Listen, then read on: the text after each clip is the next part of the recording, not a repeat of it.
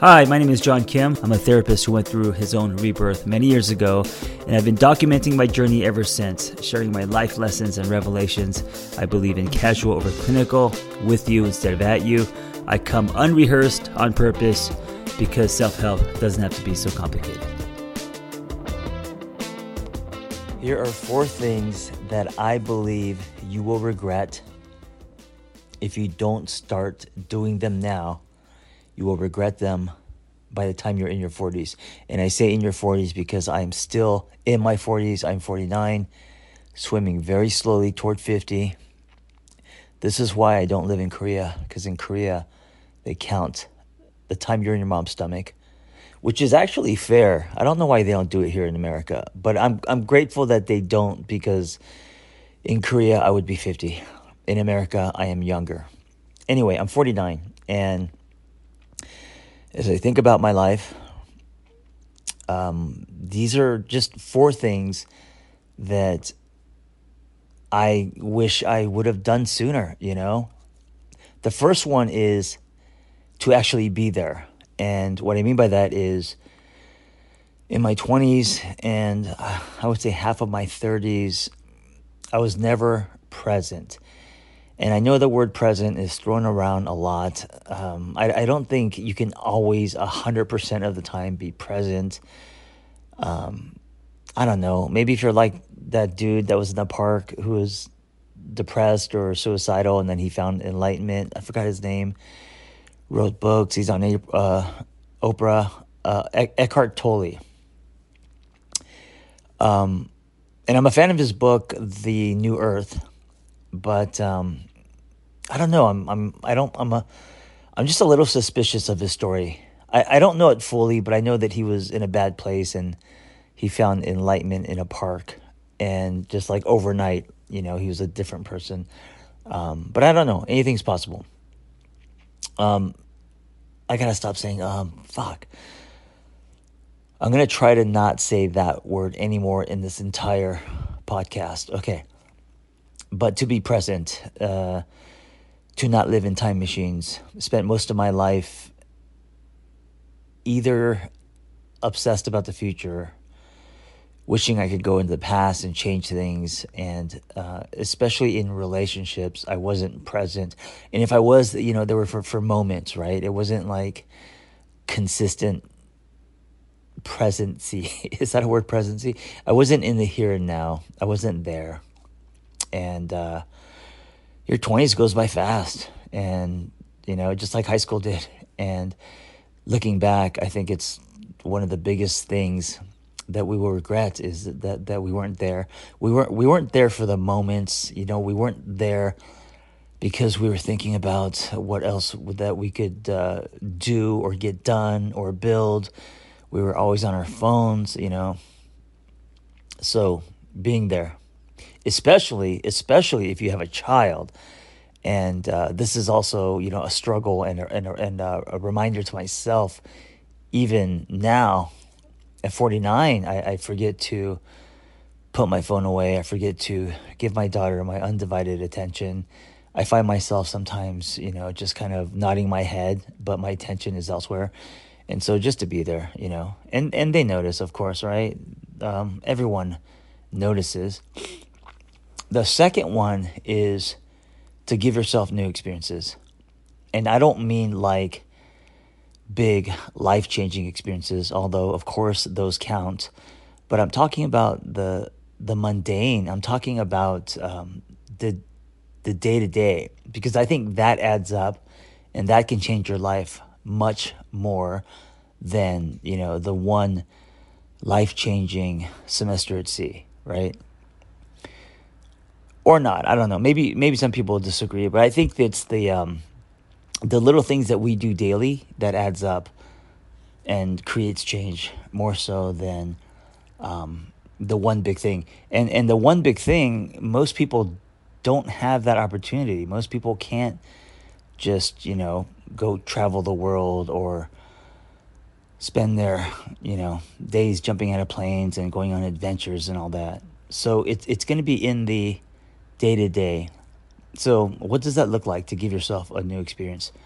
Well, it could be something as simple as in this workout today, I'm going to give myself a new experience. And maybe that's I'm going to push myself harder, or maybe it's I'm not going to, but I'm going to drop into my body and go at my own pace. Maybe eating this meal, I'm going to go into it a different way. Maybe I will be more mindful. If you're like me and you just inhale food. Maybe in this conversation, maybe with this coffee with a friend, I'm going to go into I want to give myself a new experience. So again, the new experience doesn't have to be some huge life-changing event. It could be a subtle change in mindset. It could be going into it through a new door, with new lenses. Maybe a new experience is I'm going to actually engage with someone that I don't like and see what that feels like for me. Maybe a new experience is I'm not going to send my mom to voicemail. I'm going to answer her call and see if I could just just be there for her, have a conversation. My mom nags a lot, and so I many times just send her a voicemail because I know what she's going to say. Sell your motorcycle, wear your seatbelt. It's interesting that she still treats me like I'm 9 or 15. And I wonder as a parent if that's how I'm going to be with my daughter. Definitely we'll try not to. The third one is, and by the way, feeding new experiences as a daily thing, it's going to be what creates magic, because usually we wake up and we just kind of go through the day via default, right? We have the shit we got to do. We have the emails we have to answer. We have gym class at a certain time, or yoga or Pilates or whatever. And we have all these meetings. We have all these Zooms. And we just kind of go through the day. Not everyone, but most people, without looking forward to anything. And it's just another day and you got to get shit done. And so to kind of switch it up, to break that pattern, what's the new experience you can give yourself? Why does that new experience matter? How is that going to recondition you, or give you new beliefs? Because I think that's the goal. If you can give yourself a new experience, and that new experience starts to give you new beliefs, then that's a life changer, because we pull from our beliefs, Let's say you're going to go on a date. Let's say you're single and you've just been having a lot of shitty dates and you're getting discouraged. Well, maybe one new experience you can give yourself is on the date, leave your checklist at home, or maybe on the date, or go on a date with someone who isn't your type, right? Maybe the new experience is to not date. Maybe that's new for you. Maybe the new experience is to go on a date by yourself. I did a lot of that. I was single for, I think, like a 4-year stretch after my divorce, and spent a lot of time alone. Not by choice. No one wanted to be with me. I get it. And I spent a lot of time by myself on my motorcycle, hugging canyons, sitting alone at diners, listening to a lot of self-help stuff, journaling. My journal was Tumblr, so just doing it digitally. And just spent a lot of alone time, just being pensive and reflecting. So maybe that's the new experience for you. All right, number 3 is you got to feed your curiosity. I think curiosity is one of our superpowers. And I think we allow our curiosity to die. And I think like a muscle, it needs to be exercised. And the way you do that is you feed it. Whatever you're curious about. Most people don't feed their curiosity because they put a lot of weight on results. And so it's like that curiosity is contingent on the scoreboard or the performance or the, like what do I get from investing in this curiosity? And that sets you up for not doing anything, So just feed your curiosity, knowing that it's one of the reasons why we're here. We're curious, evolving creatures, and feeding your curiosity is going to lead to. I mean, who knows? Feeding your curiosity may lead to a brand new career, may lead to a new relationship. Feeding your curiosity may lead to a better relationship with yourself, new friends, new opportunities. I mean, you just don't know, and so to actually feed actively with intention what you're curious about, I think that's where life is. And I think, when we're kids, that's all we do. I mean, when we're young, we get curious and we line it with action and we follow that curiosity. And it's like fearlessly, right? I mean, that's why we eat ants, because we're curious, or we're, anything that we want to explore.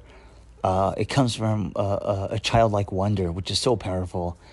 And then as life happens and we grow up and have to be responsible and take care of our siblings and pay taxes or whatever, curiosity becomes a luxury. It becomes a when I have time for it kind of thing, right? It goes from shotgun to the back seat, and then it just kind of wilts. And so get curious, because you can't be curious and judgmental at the same time. And curiosity is a high frequency, judgment is a lower frequency. So whether you are kissing someone or having a new type of food, or whatever you're doing, exploring a new career, just get curious about yourself and what you like, what you don't like, how things make you feel. And don't just think about it, actually feed it.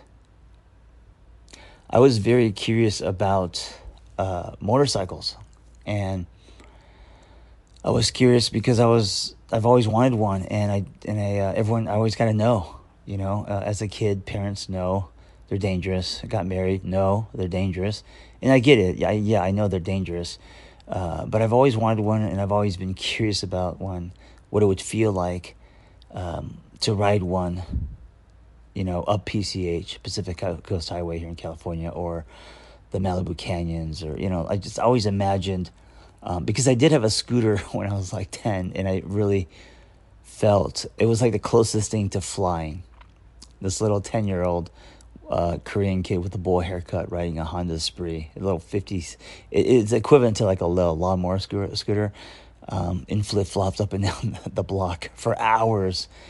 And yeah, it was the closest thing to flying, and I felt so free and alive. And so I was curious as an adult if I could tap into that feeling, and that's why I bought one after my divorce, and I've had 6 now, and yeah, I ride it almost every day. It still gives me that feeling. It still connects me to that 10-year-old, the spirit of that kid. And that's why I say, I'm sure if you listen to my podcast, you've heard it many times, that growth is more about a reunion than anything else sometimes. Okay, number 4. Number 4 is be kind. Number 4 is be kind. And it's, we just forget to. I'm guilty of this. Buddy and I, my friend Buddy Wakefield, world champion spoken word poet, super talented guy. We have another podcast. It's called Two Non-Blondes. And we were talking about this the other day, and he was confessing how he's an asshole to the people who write parking tickets. And everyone is, right? And I felt so bad. I felt so bad for them because no one's ever nice to them. They're always getting assaulted, and they're just doing their job, right? And I think, I'm not sure, but I think writing parking tickets is kind of a paying your dues to becoming an officer. I'm not sure, but I just know it's a shitty job, and someone's got to do it, and they get harassed and attacked and all of that, at the least, verbally, right? And to wake up every day knowing that's going to come, I don't think they enjoy it. And Buddy was saying that, he felt bad because I think he told one person who was writing him a ticket that you make no one happy in this world or something. I don't know. It was very hurtful. But to be kind, especially to people of in service like that, busboys, surfers. One of the ways that you know someone's character is, especially if you're like on a date, they're super kind to you. But if they're an asshole to, like, you know, the bartender or anyone who's in service, to me that's their true colors. Being kind to yourself, we forget it's hard to. Being kind to our partners, if you're in a relationship, it's very easy for relationships to be comfortable, and suddenly we're treating our partners like just like siblings who fight, you know, teenagers, right? I have to remind myself to be kind to my mom. I don't know, we're always yelling at each other. I don't know if it's because we're Korean and we're loud, but it you know, growing up always, it lays the tracks. And so it's really hard to lay new tracks, and I have to be patient with her because she nags so much. And so, yeah, when she's coming over, I got to remind myself, okay, be patient, be kind. But the world needs this. I think the world right now is very on edge and reactive. So you're never going to regret being kind. No one ever looks back at their life and like, fuck, I was too kind to that person. Why? Why didn't I just be more of an asshole? I mean, if so, it's very few, right? And hopefully that's not the case. We look back and we regret how shitty we were, how mean we were, and we don't want to be that kind of person. So be kind to others as well as yourself. Thank you for listening. Be well. Hey, if you have a passion for helping others and you want to create a more meaningful career or add to your current skill set, it's time to become a life coach with Lumia.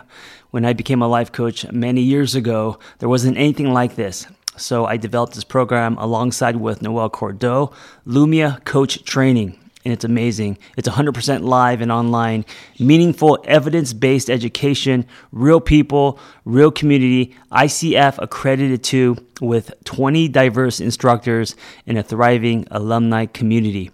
Go to theangrytherapist.com and click on Become a Coach and explore Lumia Coach Training. I'll see you in class.